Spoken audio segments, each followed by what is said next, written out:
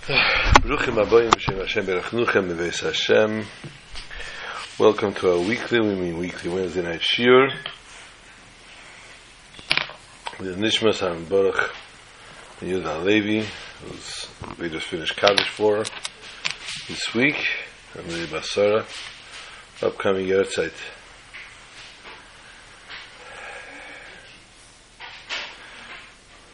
Parshas Vayetze. Vayetze, to go out. Vayetze Yaakov Be'eshava Vayelech Harana. When we were kids, we said, here we know that Yaakov wore a yarmulke. Because Vayetze Yaakov Be'eshava Vayelech Harana, he went out of Be'eshava, went into Harana without a yarmulke. He must have worn a yarmulke. Logic dictates.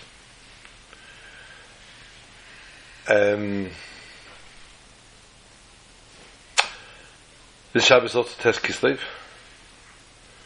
the birthday and the Yahrzeit of the Mittler Rebbe. On the Mittler Rebbe it is written, that if they cut his veins open instead of blood, Chassidus would pour out.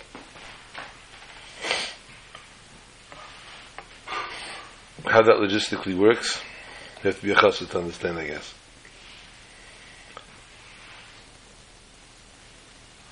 Pash Vayetze, first question that Yaakov gets asked, and Yaakov says, oops, how did I not know? Is, what are you doing sleeping in the place of the Beis HaMikdash? You have nowhere else to sleep except for the place of the Beis HaMikdash. Goes out from Be'eshava, tells us the pasuk that he starts to travel a little bit. All of a sudden we've got a mokim, all of a sudden sun sets. Now the truth to be told, the sun got set on him. It was not his fault. It wasn't his intention to set the sun. It was a quick sunset all of a sudden.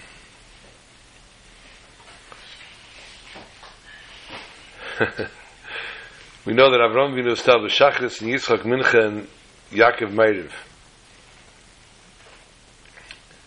So, B'derech Tzachkus, they say, of course he established Meirev. The sun set before he could turn around, before he could kap a mincha, so he had to say Tushmanes is by Meirev, so he had to make a Meirev. That's not exactly what happened.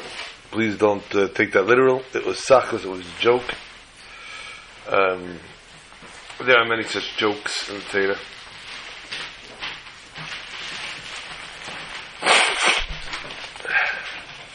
That's a tzlocha.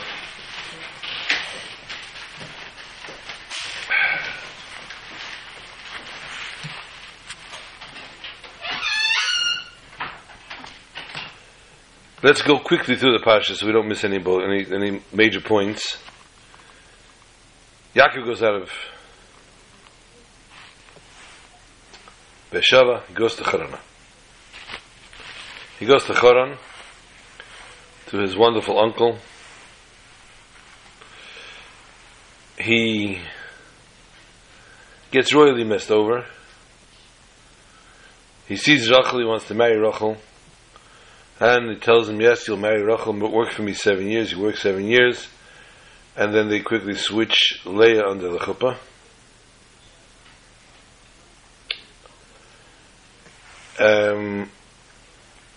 Yaakov was well aware of who Lavan was.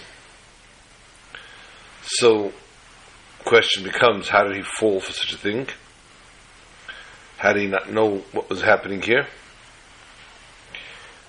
And the simple answer to the Mechamash Mikra is that Yaakov and Rachel made up certain signs under the chuppah. So Yaakov would know it's Rachel. Rachel in turn saw what was going on. She saw the big switcheroo about to happen, and she said, I can't do this to my sister. I can't do this. I can't embarrass her like this. Because it'll come under the chuppah, and Yaakov will see that she's not giving the signs. He'll start screaming, he'll run. So not to embarrass her sister, Mind you, who we're talking about here. What we're talking about. We're talking about two sisters that understood in the stars that one was to marry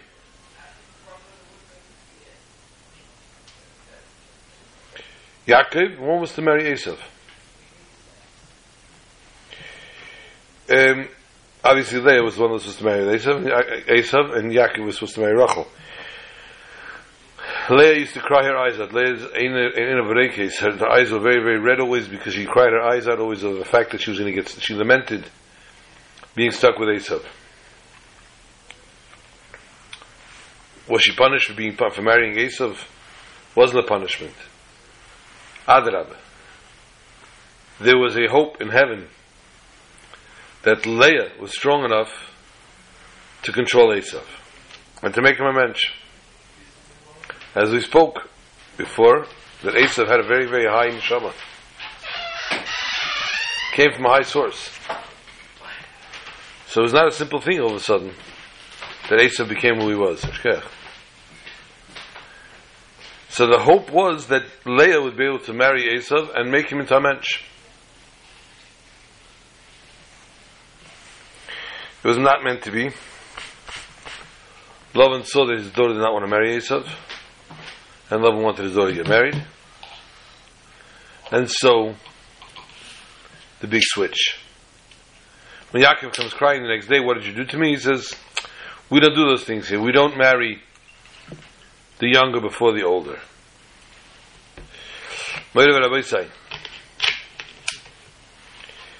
Nothing in the Torah is a story.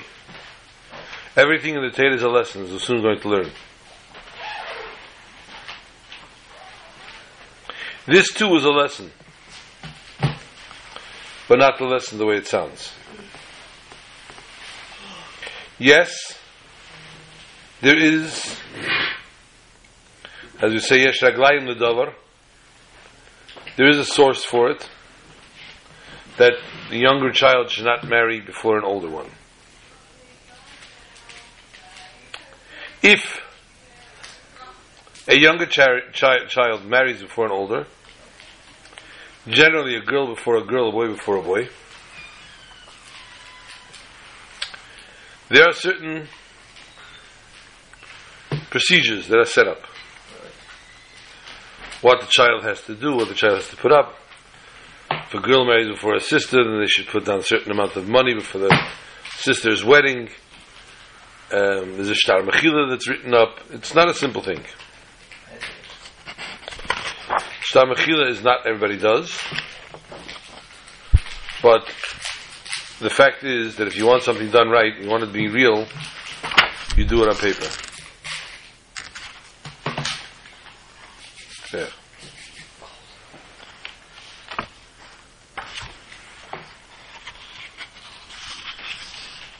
So let's not take, though,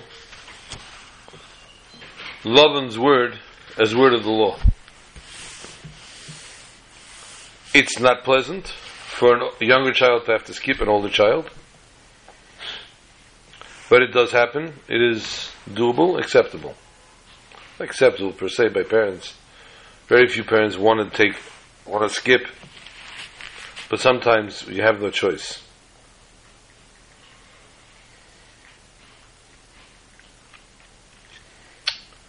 That was Lavan's story. That was Lavan's excuse, and he stuck to it.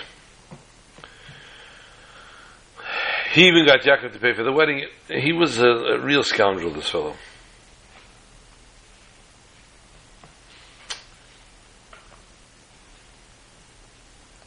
But the fact was, Yaakov married one. A week later, he married the other. And we find that in addition to that, Bilhah and Zilpah were added as well to his tents. And they bore the children of Yaakov, which ultimately they knew would be 12 sons. The birth of Yosef HaTzadik.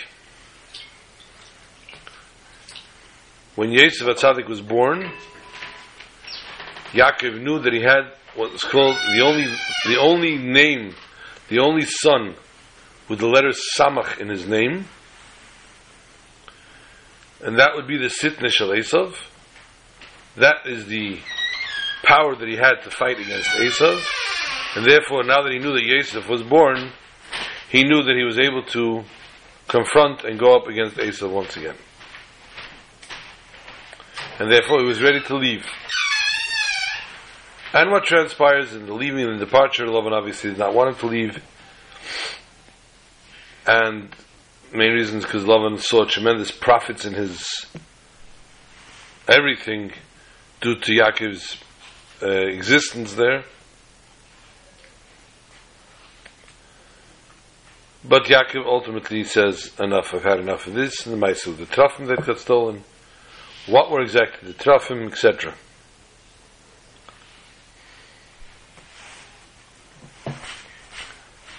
And then by Shabbos Mincha we start to read Vayishlach Yaakov Malachim Lefanav. So ultimately Vayetze and Vayishlach always come out on the same Shabbos. We read the Parsha Vayetze and we always read by Mincha Vayishlach. The missions of Yaakov Avinu.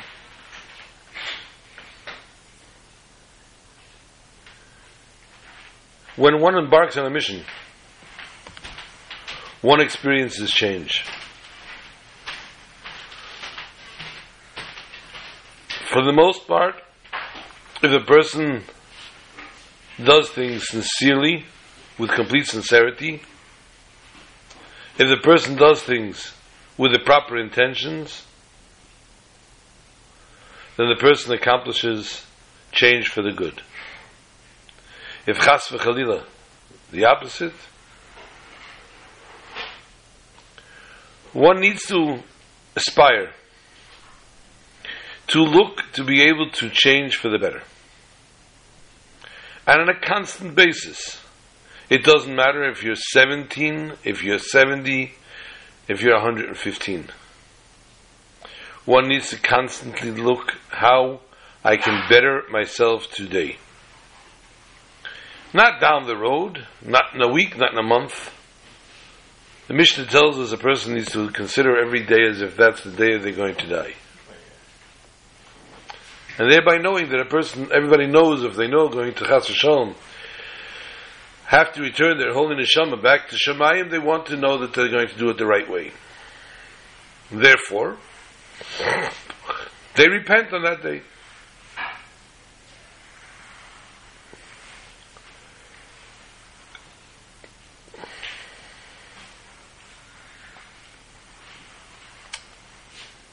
I told the story before. It's a very, very powerful story. The Chassid of the Baal Shem HaKadosh was called in by the Baal Shem Tov, and the Baal Shem Tov told him travel to India. Shahakal. Didn't charge you for it, you cheap piker. Just eat it. He's told to travel to where? To India. Those days, India didn't even have a map. But the Chassid was told, the Baal Shem Tov told him, he went, purchased a ticket, prepared himself, and he traveled. And the traveling obviously was not a flight, it was a boat. And the boat was not exactly a cruise ship. You got yourself a little cabin, a loch, a hole in the cabin, a little, what they call a room. They had a shtickle cot, they called it for a bed. That was your accommodations basically, and the food you brought your own.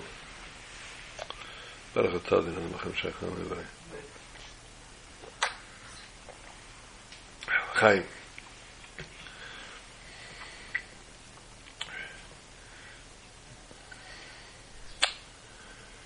And the Chassid was traveling on the ship.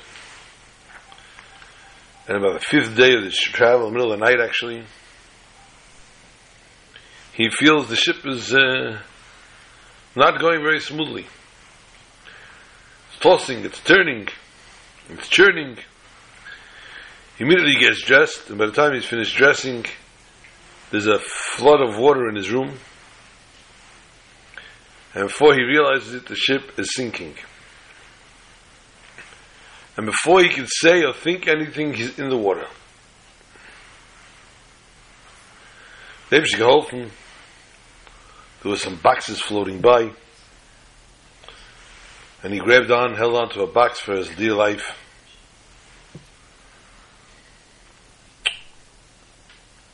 And miraculously, a little lifeboat that was on the boat floats by. He holds on for his dear life to the boat and he grabs on and he pulls himself in. He's soaking wet, it's pouring rain, it's freezing. Apparently there was in the lifeboat, they had a box of whatever it was, of coldness, blankets. He covers himself with the blankets. He's shivering under the blanket and he falls asleep. He has no idea how long he slept, but what woke him up was it wasn't moving. The ship wasn't moving anymore. The little lifeboat was not moving. And it was getting warm under the blankets. So he lifts up the blankets and lo and behold, he's on solid ground. He came to shore to an island. And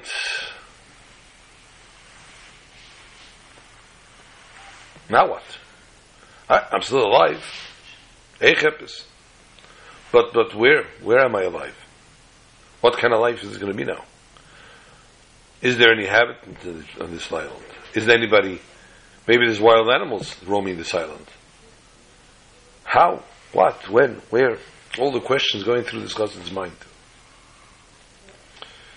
No, he starts to walk a little bit and he hears a brook. Bubbling brook. Oof. At least I can get some water to drink.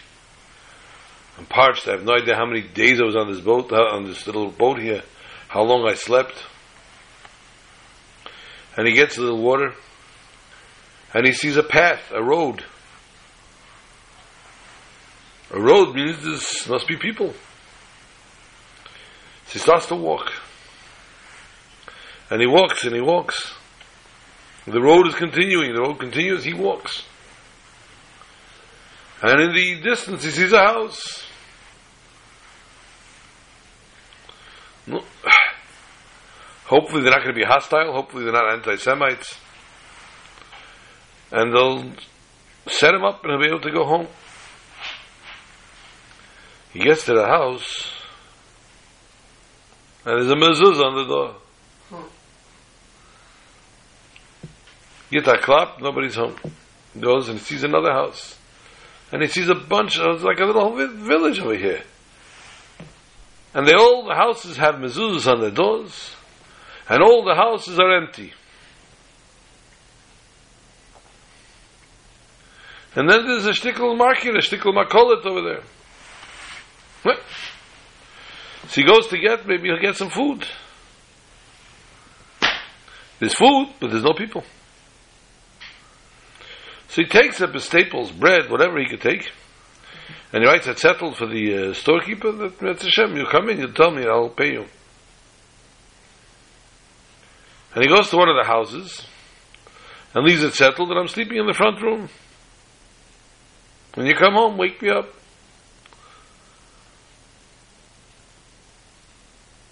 Davens Mincha, Davens Meirev, he geht schlafen.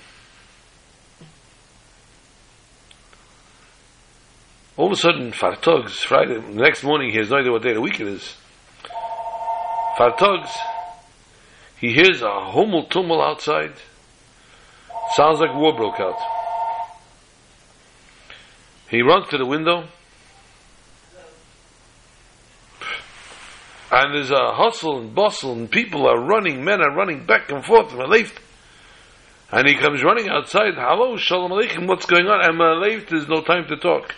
Shabbos, Mishayt, Shabbos, it's going to be Shabbos. Ral Aleichem, Maleft.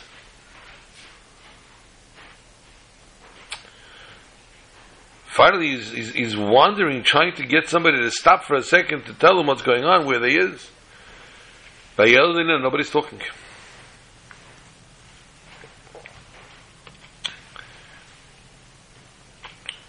it's in the afternoon already, and a Yid walks over to him and says, Rabbi, what are you doing? He says, what am I doing? I don't know what I'm doing. He says, it's almost Shabbos, I'm getting mikveh. Come, I'll give you clothing. And he gave him clothing, fresh clothing, for Shabbos, and took him to the mikveh. He got to the mikveh and changes to fresh clothing, chaya, and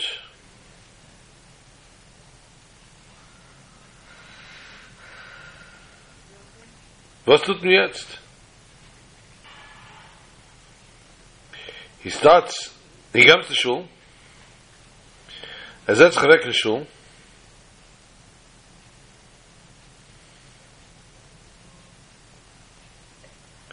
and he's sitting next to somebody, and he's going to try to talk to him, but er sagt jetzt, hey du, Pascal, yo, ich kann nicht reden jetzt. Can't talk. Like David, and all of a sudden the Rav comes in, you can see a real holy Jew. Chazan gets up, like a malach. The davening was unbelievable. So beautiful, so inspirational. The songs were so magnificent. He mamish felt like he was davening in Gan Eden. No, they finished davening, and the guy sitting next to him says, Rebid, come to me and hey messen, come home to my house, eat. It's good. Shkeach. Figures on the way, at least he'll ask him, was tut's da? They come out of the shul, and he starts talking to him. The host starts telling him about the parsha. Starts asking him such in-depth questions, such deep questions. It was just, it was beautiful. He's a chassid of Hashem, to mind you. So this is a real treat. Throughout the meal, Shalom Aleichem, Yishchayil, Kiddush, the chassid didn't even realize how the meal went by with divrei Torah, with food and everything. He didn't have a word. He couldn't say a word. He didn't say a word edgewise. And the meal tardied. It was late. Chassid's eyes were shutting already. He says, "Come, the host tells him, come, there's a bed for you." He geht schlafen. Find out in the morning. In the morning, late, we geht mit Leret, mit David, and weiter, mit Esten, mit divrei Torah is flying back and forth. And Nigunim and Semiris, and can't say a word. They go lie down for the afternoon, as they come again to Meirev. Mincha, Meirev, Shalosh Shudas. Then, after Meirev, they all wait. The whole shul's waiting. The Rav comes in, and he goes to the front of the shul, and he makes Havdalah. Such a beautiful voice. He makes Havdalah, and tradition, we dip the candle at the end of Havdalah into the wine that's spilled, and a tradition by the Yidden is we dip our fingers into the dripped wine, where the dipped candles were. Some use these fingers, some use these fingers, some use these fingers, whatever the custom might be. Some put across their eyebrows, by the ears, and in their pockets, of course. Who's not going to put it in their pocket if they think it's going to be panasa? Atlanta says, he's in. We should see good things, we should hear good things, we should have money, whatever it might be. It's for good scholars. Kitzer, he sees after Havdalah the whole congregation lines up. It's a long line. He gets on the line. And to his shock, he sees the first fellow dip his hands, put on his eyes, and disappear. The second, the third, the fourth, the line just keeps disappearing in front of him. And he gets to the front of the line, he's standing in front of this plate, and the Rav is standing there, smiles at him, the Rav dips his fingers, and he's gone. He says, huh? What was that? Where am I and what's going on here? B'kitzur, he had a whole week to think about it. And a whole week with no answers. I told you I said the story. And it came the next Shabbos, and the same Erev Shabbos, and the same Shabbos, and the same Zmiris, and the same Havdalah. And when it came to Havdalah, each person wiped their forehead, and each one disappeared. And as he gets in front of the Rav smiles, and the Rav dips his fingers, and he grabs the Rav's hands. So no, you don't. What's going on? So Rav says, leave go, I'll tell you. So he's going, he tells him the following. Many years ago, the time of the Beis HaMikdash, Eden started misbehaving. And there was a group of people that couldn't watch, they couldn't tolerate the misbehavior. And we all moved away from Yerushalayim to a distance. And we lived our life there, Torah mitzvahs.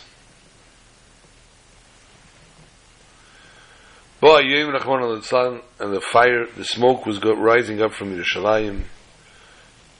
And we realized there's a problem. And we sent one of the people to go look. And he came back beaten and bloodied. And he was telling everybody the terrible, terrible tragedy, destruction of the Beis HaMikdash. Everybody got heartbroken from it. And within a year, everybody passed away. Our whole congregation came to Maila.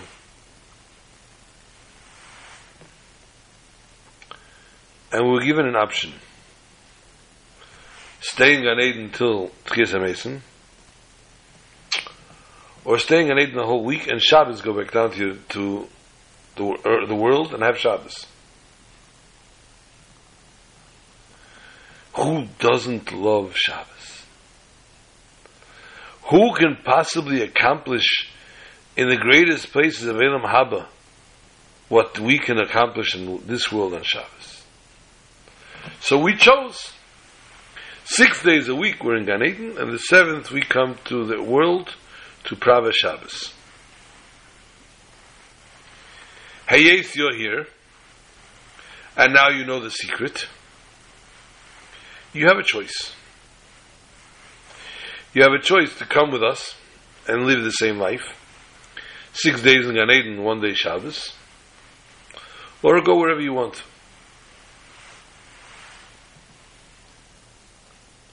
The Chassid's eyes almost popped out. He says, this is a perfect fit to live such a life, but I'm a Chassid of Hashem HaKadosh. I don't want to leave the Rebbe. I want to go back to Mezhebush.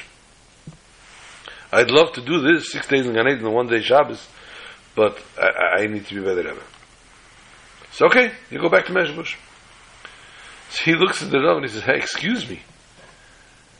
How am I going to Mezhebush exactly? I can't swim. So Rav takes out a piece of paper. No, forget it. So Rav takes out a piece of paper, and he says, on this paper is Hashem's name. Stare at this paper, memorize the name, then close your eyes, say the name, and don't open it again until you're in the destination where you want to be. Think where you want to be, and it'll take you there. But don't open your eyes until you feel your feet on the ground.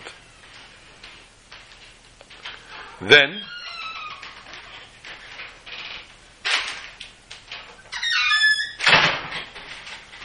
when you reach your destination, you need to take this paper and throw it up to heaven, and the hand will come and take it.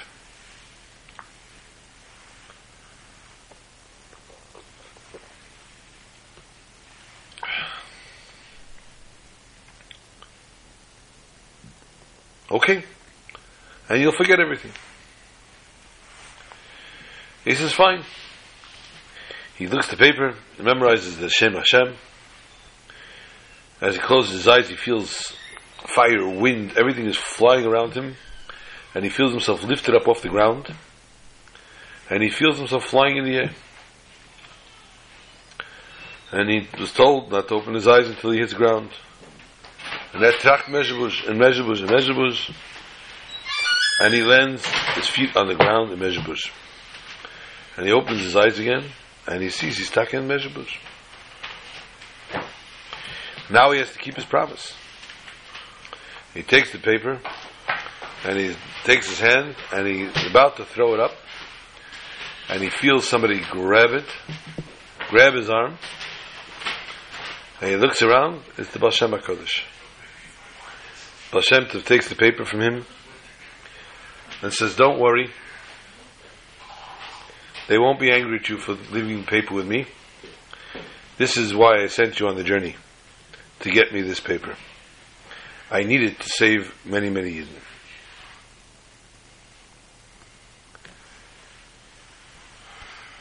And the Chassid understood that what he did was the right choice, of course, and how he had to do it. Now, we said before that no stories in the Torah are history. Torah is miloshen hayra'ah, a lesson. And therefore everything that it says in the Torah is there to teach us. Even the stories of Torah are there to teach us a life lesson.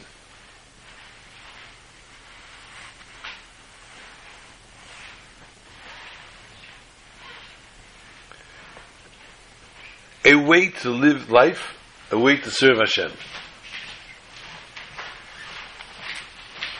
Happy birthday, Mary.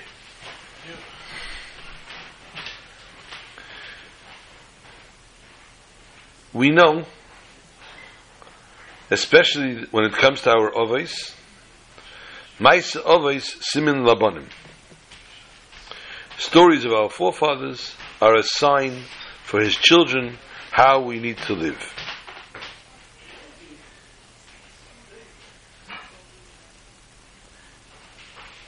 Especially stories of Yaakov Avinu, who is known as Bechor Shavavis. He was the choice of the forefathers. That's one of the reasons we say Avram had Yishmael, Yitzchak had an Esav, Yaakov had Mitosei Shlema, full family of Yidden, full family of Tzaddikim. So it's definite, of course, to tell us that a Pasha discussing the life of Yaakov Avinu is a lesson to each and every one of us, for each and every generation.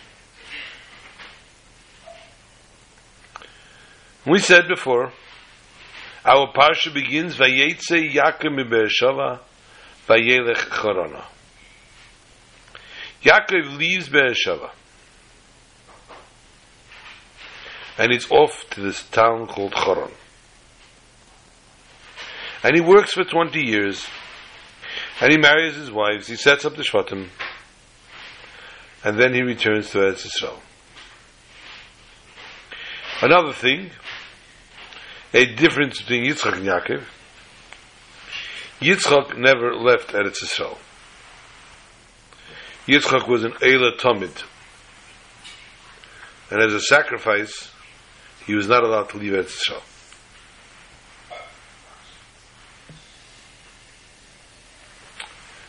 The Zohar tells us,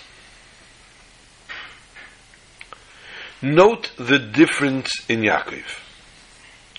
Embarked on a journey, returned from his journey. How was he affected? Was he affected to the positive or to the negative? Chas v'shalom. If to the positive, how much to the positive? And the opposite.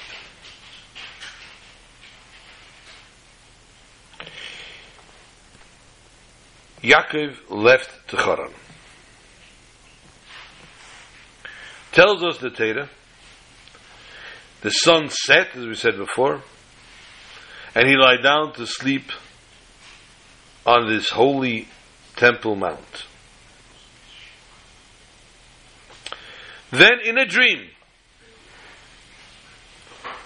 V'nei Hashem Nitzav Olav, he sees the ladder, the angels going up and down, and Hashem Nitzav Olav.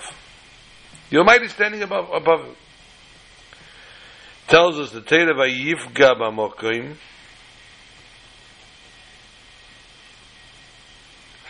In order for him to reach to God, he needed to pray for the revelation of God. But the revelation that he saw was only in a dream. Yaakov leaving Be'er Sheva was fit to have a revelation from God. But Yaakov leaving from Be'er Sheva was only fit to have this revelation in a dream. Let us go to the end of the parsha.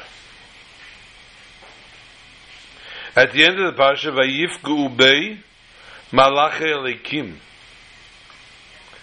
The Malachim, the angels, with HaKadosh Baruch Hu, the Zayah stresses, came out and met Yaakov. They looked for him. And this is while he was wide awake. Awake awode, or whatever it was. Not in a dream. Now, do the math. A person that can only have a revelation in a dream, and a person that can have a revelation even when he's awake. Are they the same people? No. How did it take these years away, these 20 years? It elevated him to such a level, that to such an extreme. This very same body that was only able to have a revelation from God in his sleep, now is having the revelation awake.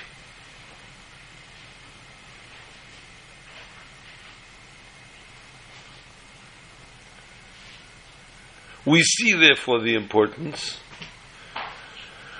We see therefore the strength of going out to the world. Why did he go out to the world? What was his journey that he embarks on? To bring godliness to the world. And Yaakov Avinu taught this lesson to his children. The shlichus that's put on each and every Jew, when we go out from a Makom Kedusha, even from the tents of Shem Ve'ever, the yeshiva, to Choron,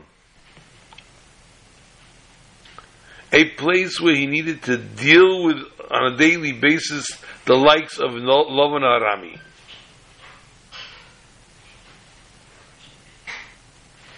The epitome of lowliness.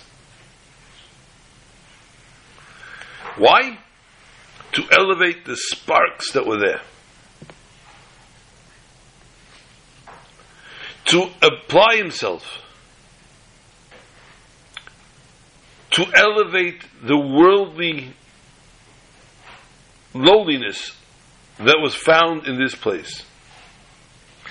He sacrificed himself, sacrificed his comfort, sacrificed practically the sanctity of his area that he lived in,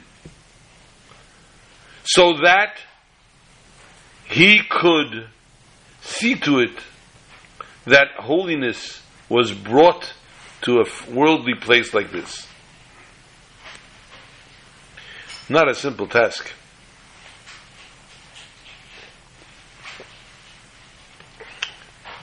Far from it.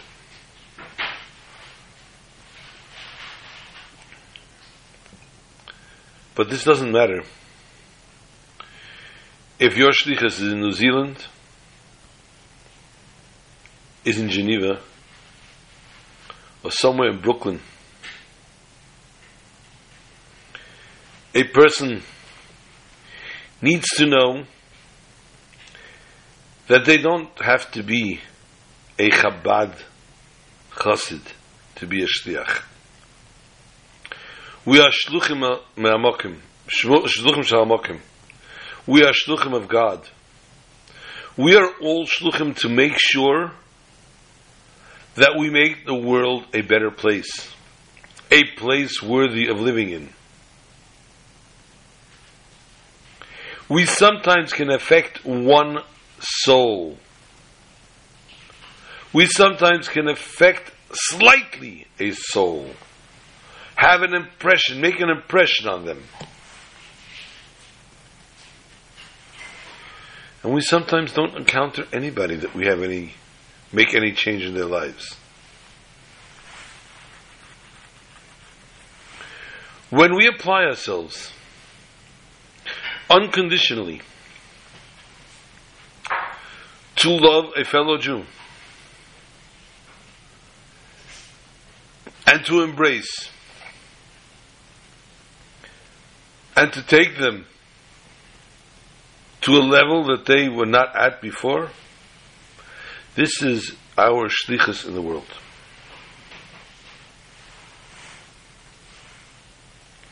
To go from your Eretz Yisrael, from your haven of holiness, and to go into the worldly world.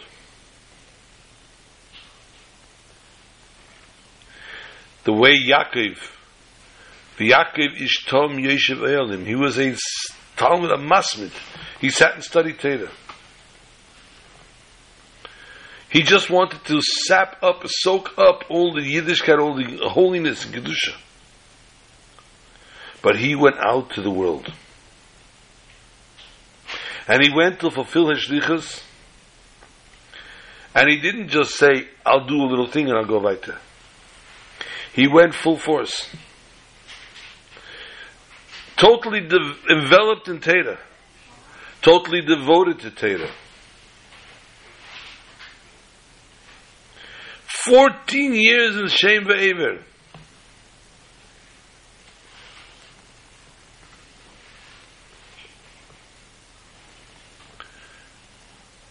And as he sets out, the first part of his journey is Vayivga B'Mokim. He stops to daven. He's not saying, I'm good enough, I'm special enough, I'm great enough, I'm holy enough, and everything should go for me, and I should have all my merits are marching before me. He stops to daven. And he asks for God's help. And he says, God, please let me succeed in my shlichus.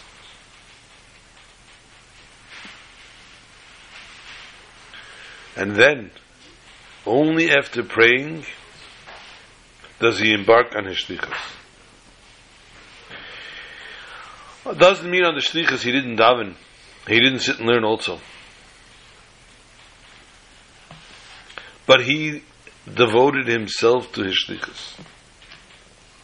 When a Jew behaves like this, then not only will he not be affected, chas v'shalom, by the negativity of the world, not only will he not be affected by the lowliness and coarseness of the world, crassness of the world,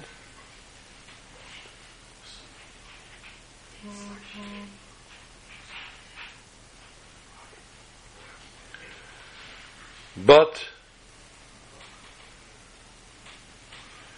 he will see to it that he inspires everyone.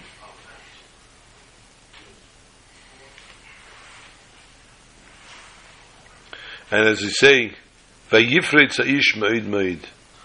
He was zeichet hatzlacha in Gashmias, in Ruchnias, and then when he came back from his shlichus, he was zeicha, he merited that the revelation of God, as he was awake, and God and his whole Pamalia looked for him to bless him. Vayifku ubei malachi elikim. He didn't come back unscathed. He came back in such perfect condition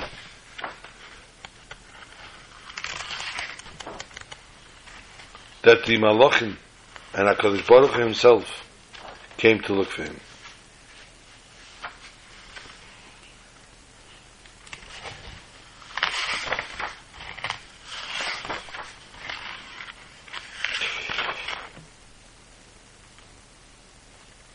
We find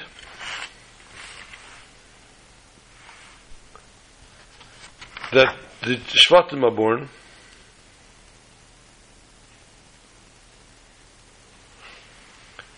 and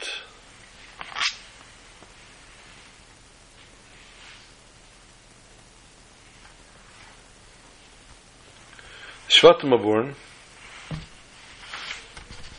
and the mothers give the names.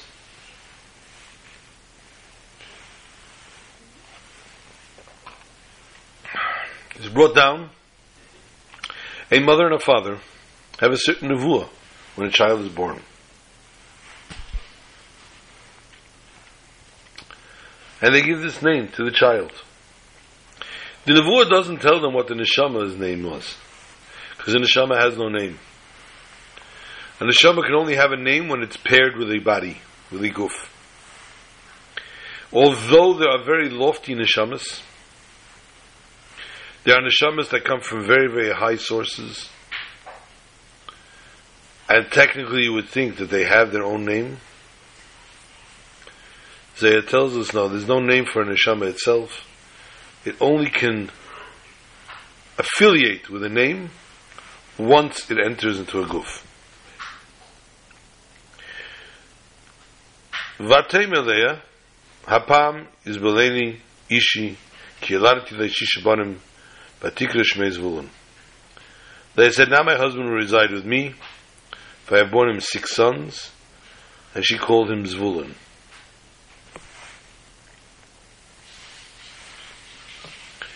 Zvulun is a derivative of the word Zavul, a dwelling place.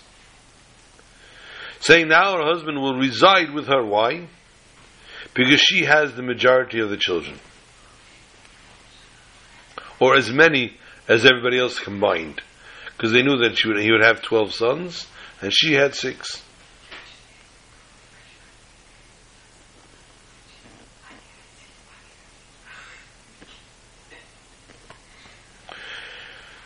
As we said before, the name is given through a nevuah to the parents. So Zvulun, the name Zvulun, signifies not only a milestone that Leah reached the 6th son, but also the nature of this specific child.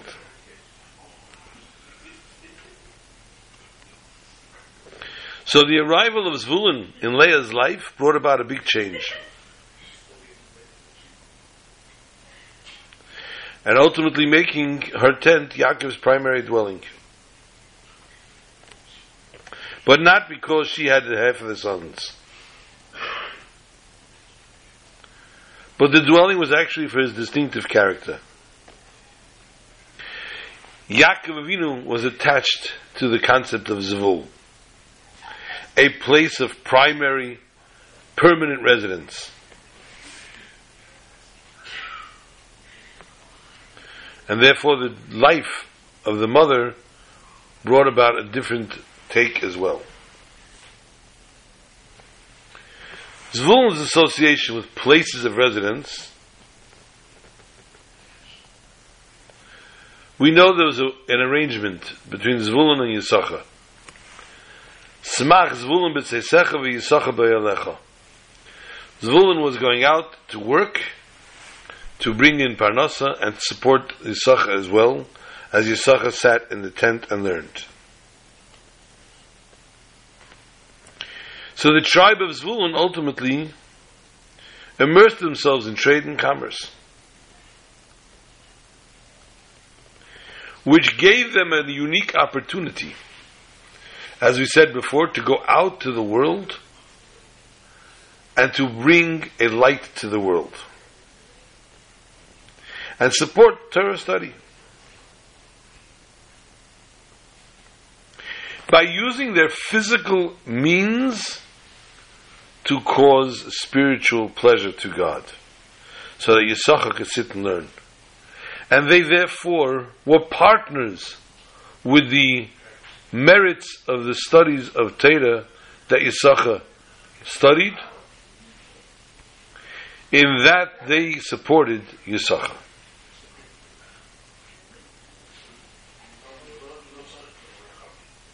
So Zvulun, that business person, that most develops this world into Zvul, a place that God can call home. We want to be able to call the world home, but the world is not home.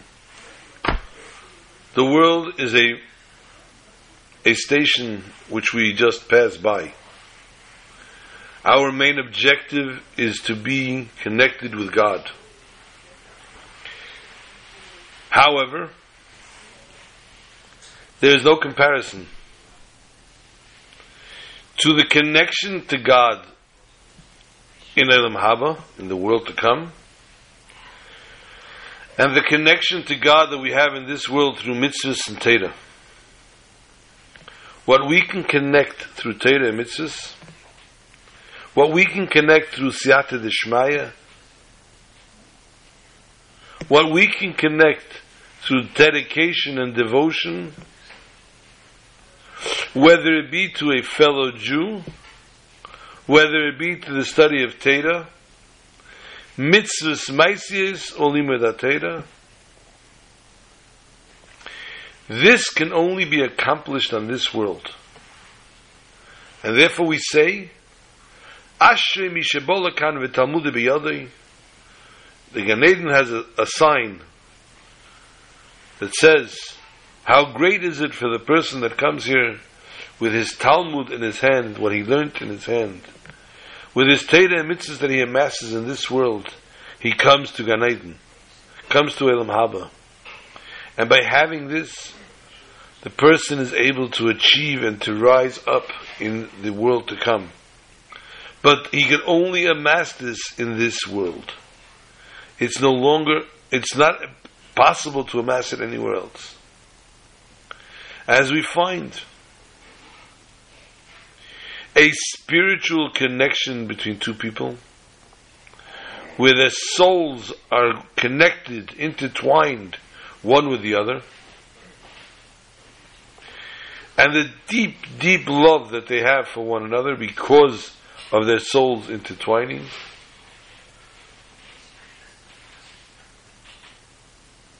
and then no matter how far apart they are from one another, they always feel each other in good times and the opposite. But not only they feel each other, but they're also able to support one another. They're able to give to one another, even with a physical distance between them. This is what the mission of the person is. The Moshe Kotlarsky, the vice president of Merkez Linyan Chinuch, who ultimately deals with the shluchim throughout all over the world,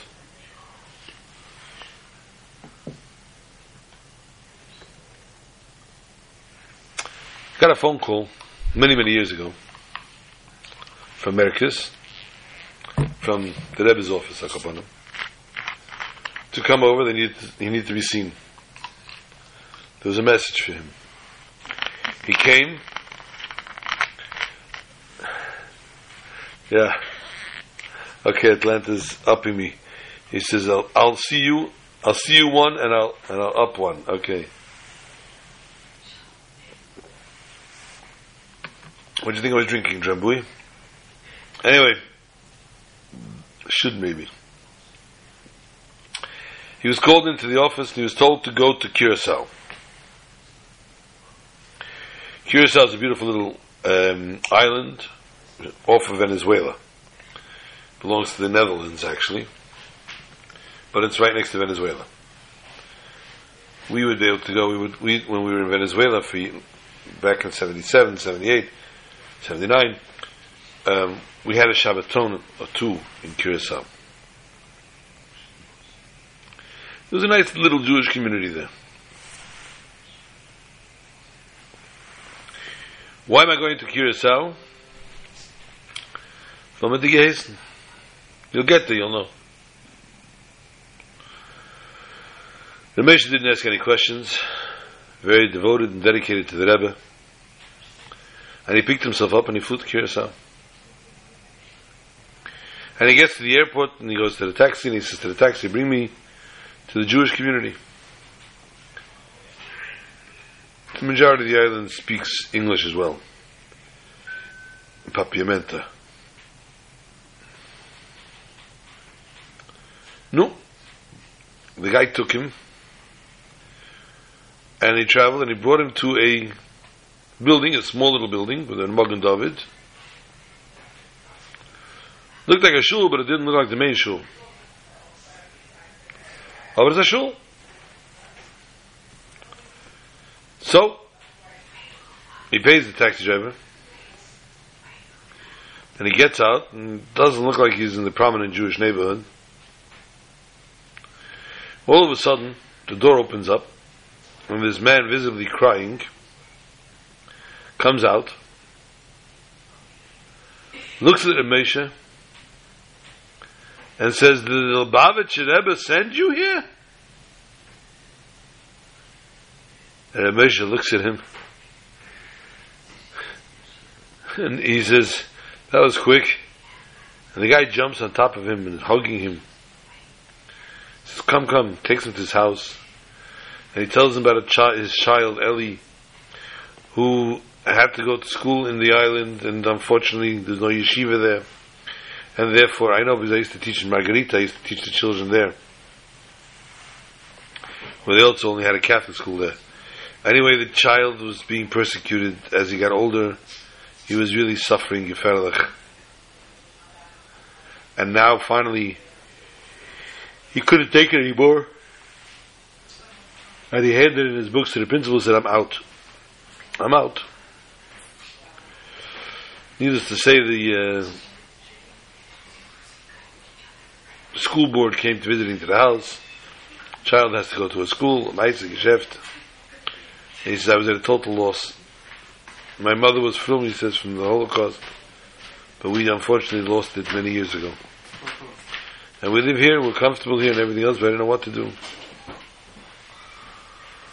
Last night my mother came to me in a dream, he says, and said, the Lubavitcher Rebbe is going to send you a messenger.